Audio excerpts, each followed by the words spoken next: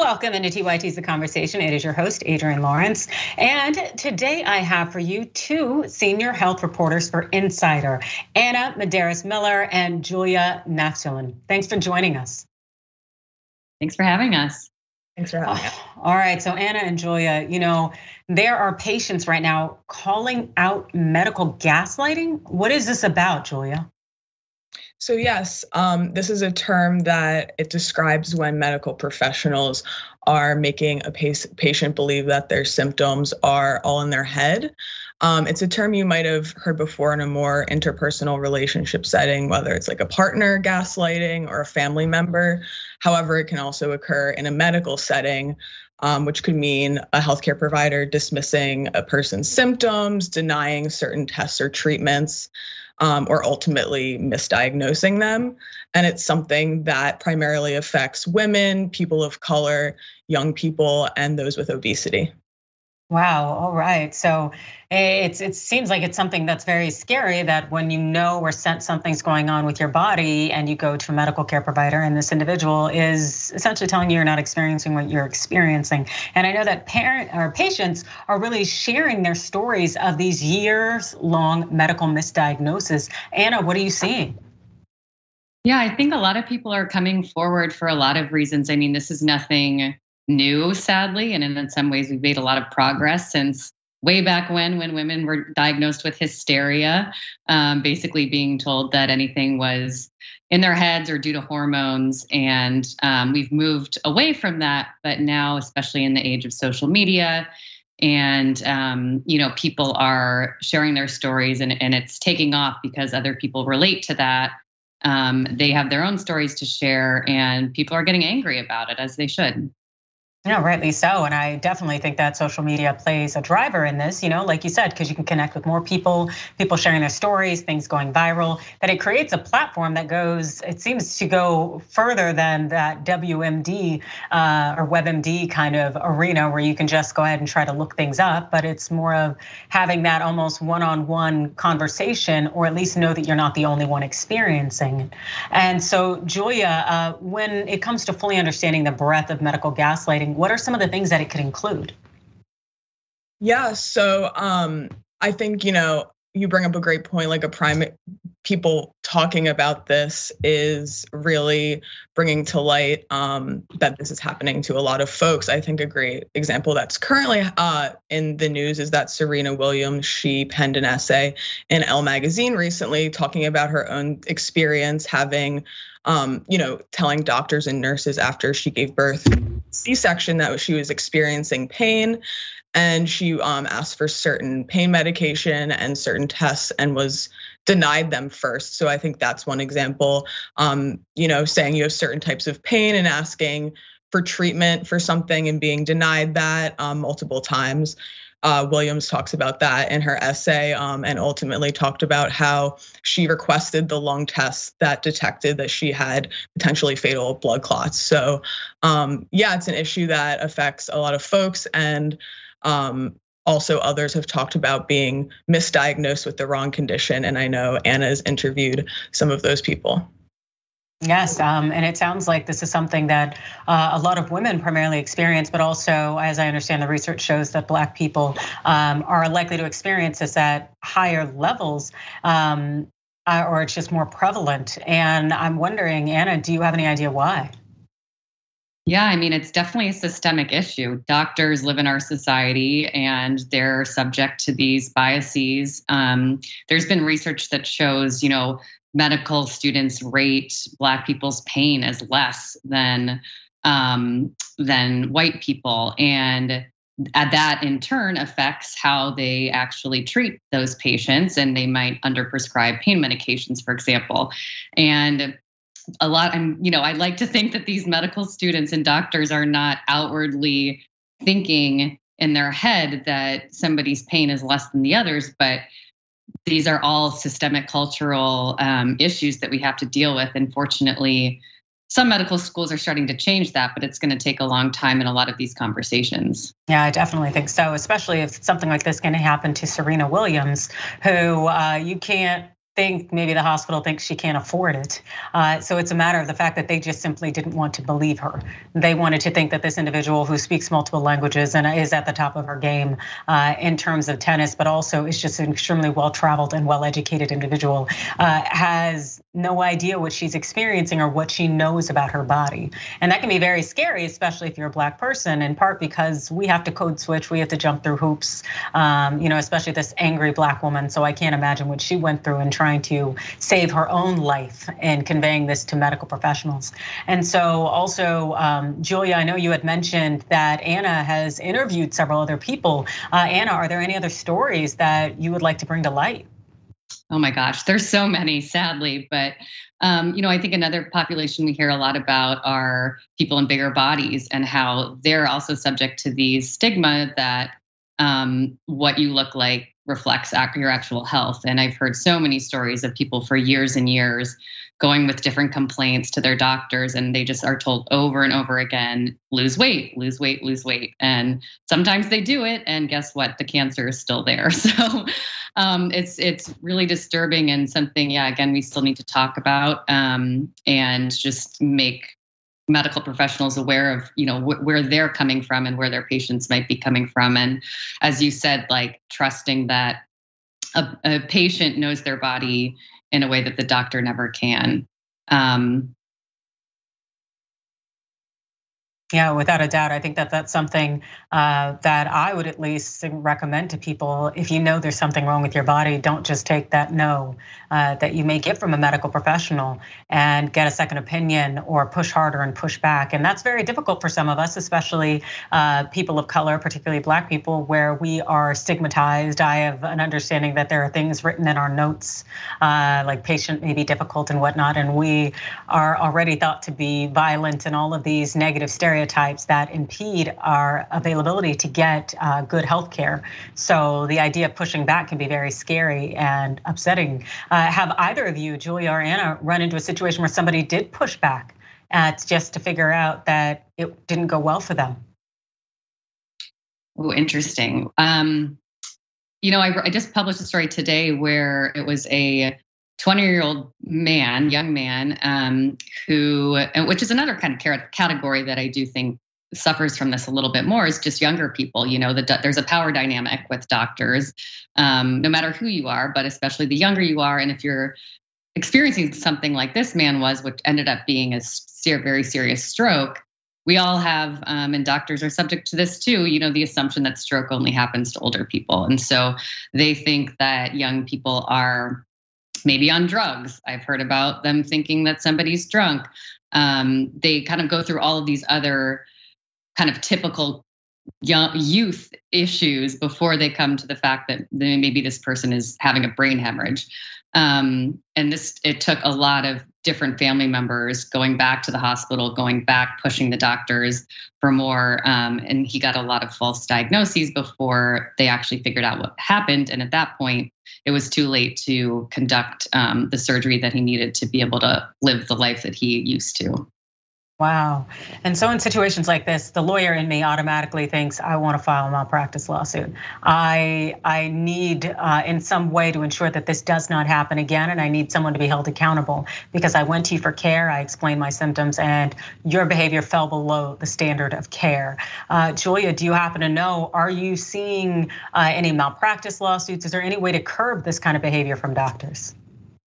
So most of the folks that we've spoken to haven't sued a hospital or a provider. A lot of these folks just want to share their stories and kind of be advocates so this doesn't happen to other folks, like you said, and kind of encourage others to speak up as well.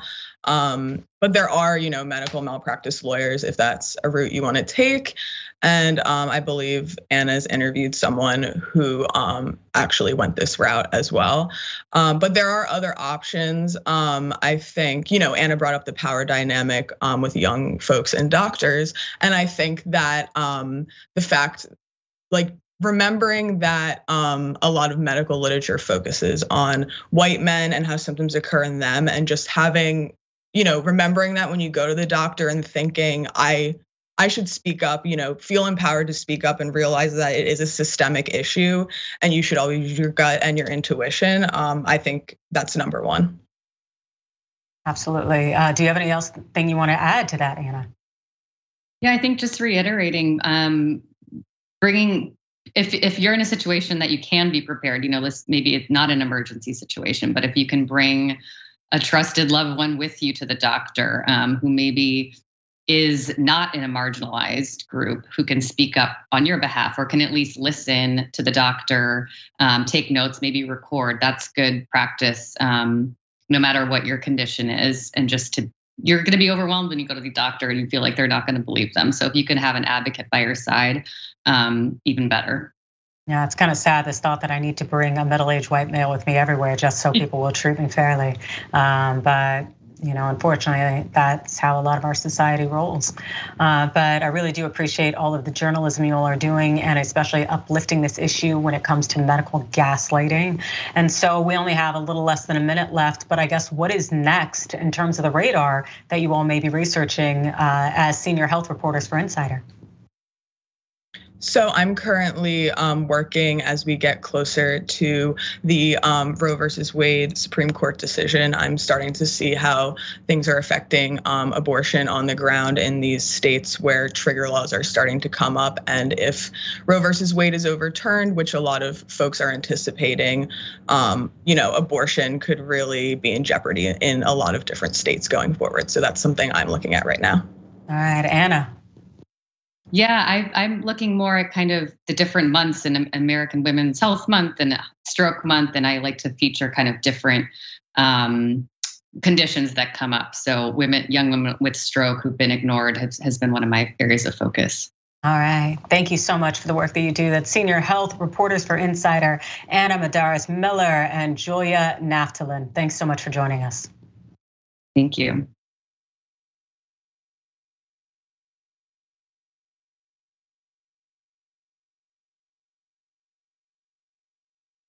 It's Adrienne Lawrence back at you on TYT's The Conversation. And now here to talk about some voting issues that have been coming up and are not very progressive. I am joined by Kat Calvin, founder of Spread the Vote and Project ID. Thanks for joining us, Kat. Thanks so much for having me. Yes, so I know that the US Supreme Court recently waged an assault on voting rights, and it kind of seemed to hit a new low with this ruling that threw out Wisconsin's redrawn electoral map. Why was this ruling so shocking? Well, it wasn't shocking to anyone, I think, who's been paying attention for the last several years. Ever since the Supreme Court started striking down pieces of the Voting Rights Act in 2013, and then again, over and over again, all into 2020. The rulings of the Supreme Court have made it pretty clear that the majority is not here to fight for voting rights, and so I don't really ever find one of their rulings surprising, because they're following a pattern that we've seen them follow for a while. Yes, and that is something that's very unfortunate, especially because we're supposed to have this whole democracy thing, whatever that means. But as far as Wisconsin goes with that redrawn map, it's my understanding that the redrawn map it would have included a Black community. Is that correct?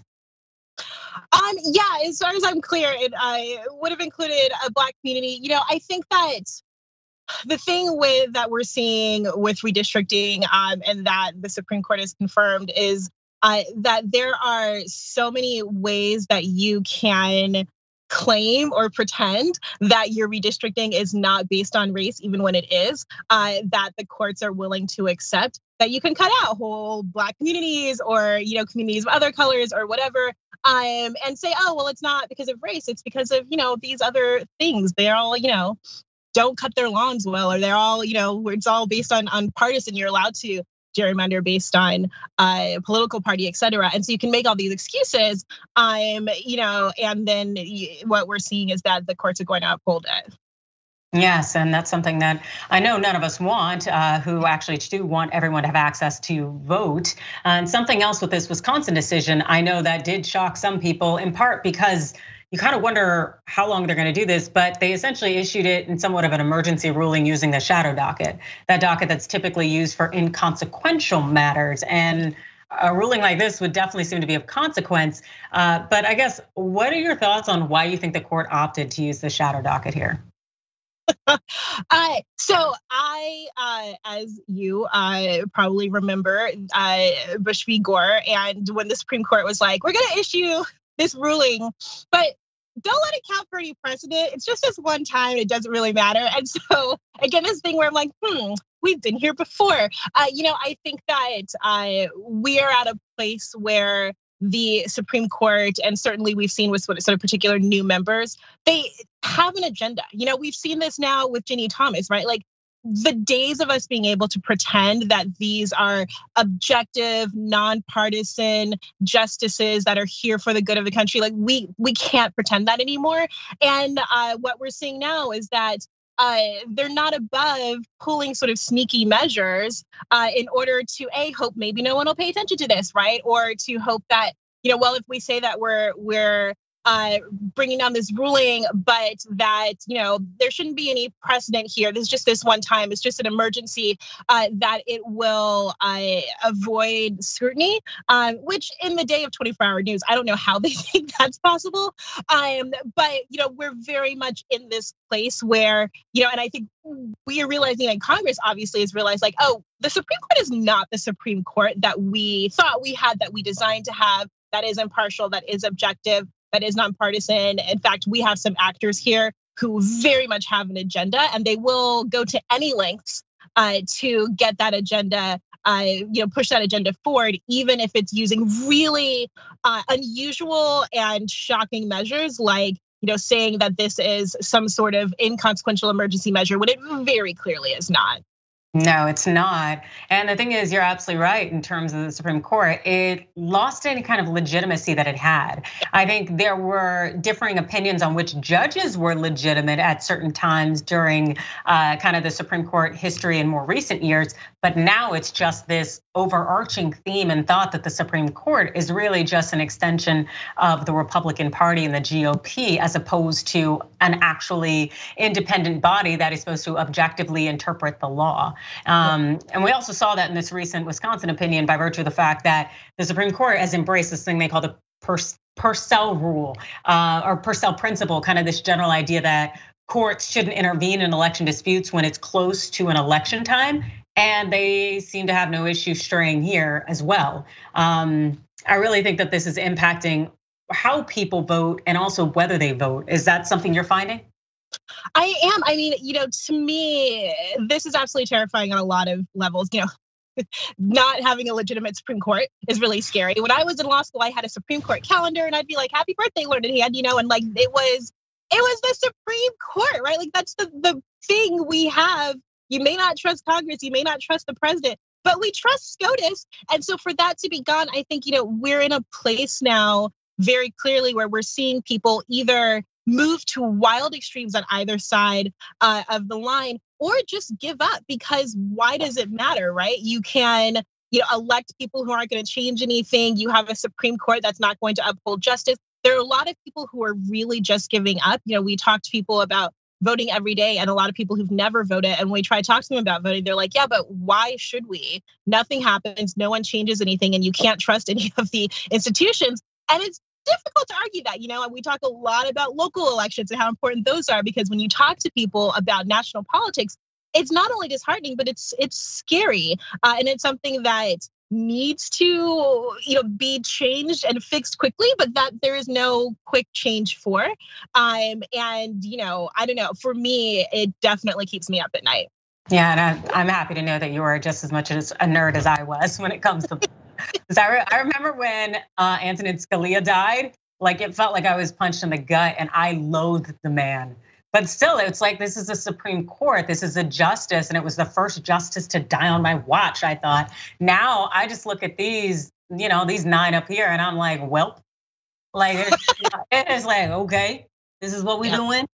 It definitely seems to have lost any sense of legitimacy as well as any kind of respect. Yeah, it's pretty disgusting. And also what's pretty disgusting is what's going on out in Ohio. where there's a proposed law that would require state voters to show photo identification at the polls. This would seem to create just another nonsensical barrier to voter access, right? I mean, look, everybody knows by now, if anything, because I've been shouting it from the rooftops, and I assume everybody's listening to me, that voter ID laws are, absurd. We've proven over and over and over again, voter fraud isn't happening at the polls. We know for a fact because we have videos and quotes of people saying we need voter ID laws because it'll stop poor people from voting, because it'll stop brown people from voting, et cetera. My organization every single day gets IDs. I'm in my car because I just took a bunch of unhoused people to the DMV so that they can have IDs for everything they need, but also to vote. And, it is such a great way to prevent the over 21 million eligible voters in this country who don't have ID from voting, who happen to usually be unemployed or underemployed, who usually are returning citizens, who are unhoused, who are elderly, all of these different demographics that people in power, honestly, on both sides of the aisle would like to prevent from voting to vote. And we have state after state after state that is deciding to implement these laws, knowing full well that they have nothing to do with voter fraud and everything to do with voter exclusion. Yeah, definitely. It's just how the founding fathers intended it. White male property owners, i.e. white men with money, that's who they wanted to vote. So, seriously, and also, because I had read that it's not, like you had mentioned, it's not that people are voting illegally in Ohio, that the state data reported 0.0005% of the nearly 6 million votes in the 2020 election were fraudulent. And that individual was caught, or those 3 or 4 individuals were caught. And so it's like, let's just be honest about what's really happening here, but it's the same thing we're seeing with the whole CRT in schools. It's not even happening in schools, but you're passing these laws out here because there's actually an agenda, and that's the suppression of marginalized peoples. Exactly. But in terms of your organization and what you do, what other kind of initiatives are you working on right now, in addition to taking unhoused people to the DMV to be able to get voter IDs or identification for themselves? So we help all sorts of folks. Folks who are unhoused, returning citizens, elderly, a lot of young people. We work with the Detroit public schools because quite a lot of high schoolers are getting out of high school and they can't get the IDs they need to start their lives. And so we do that. A lot of our work is focused on IDs. We also have a program called Vote by Mail in Jail, because there are actually hundreds of thousands of people who are incarcerated, either because they've been convicted of misdemeanors, or more likely because they've been jailed pre-trial because they just are too poor to afford bail, who can vote. And so we run a national program to help people who are in jail be able to vote while they're incarcerated, which they have the right to do. But outside of Vermont and Maine, who are great, there aren't a lot of places that are really helping them do it. Our goal is to help people get the IDs they need for their lives, but then also to help the people who almost never have the opportunity to vote, either because they don't have IDs, because it's so impossible for them, because of the micro barriers we put up, because they're incarcerated, to be able to make their voices heard at the polls. All right, and I know the midterms are not that far away. They kind of just seem right around the corner, as well as there are a lot of other elections going around. Is there anything that you all are going to be invested in the next few months that you want to get the word out about? Yeah, my big thing is, I get it. People are exhausted. We've had 3 really draining elections in the last few years, but enthusiasm around this election is really down. And folks, it's midterms. It's important. It matters. There are over 200,000 races around the country. If you're not interested in Congress, your city council person is probably running, or your mayor. And we've got to get people to understand that we can't just give up. We really have to keep fighting. All right, and so if people want to find out more about you, follow your work, where can they catch you on social media? At Spread the Vote US on all channels. All right, fantastic. Thank you so much for joining us. Thank you for all the work that you do. It's so incredibly important that people do get out to vote. I know they haven't seen necessarily the results that they've wanted in the last few years, but we gotta fight ahead, otherwise we could lose everything. So thank you so much for joining us, Kat Calvin, that's a founder of Spread the Vote Project ID. Thanks so much. Thank you.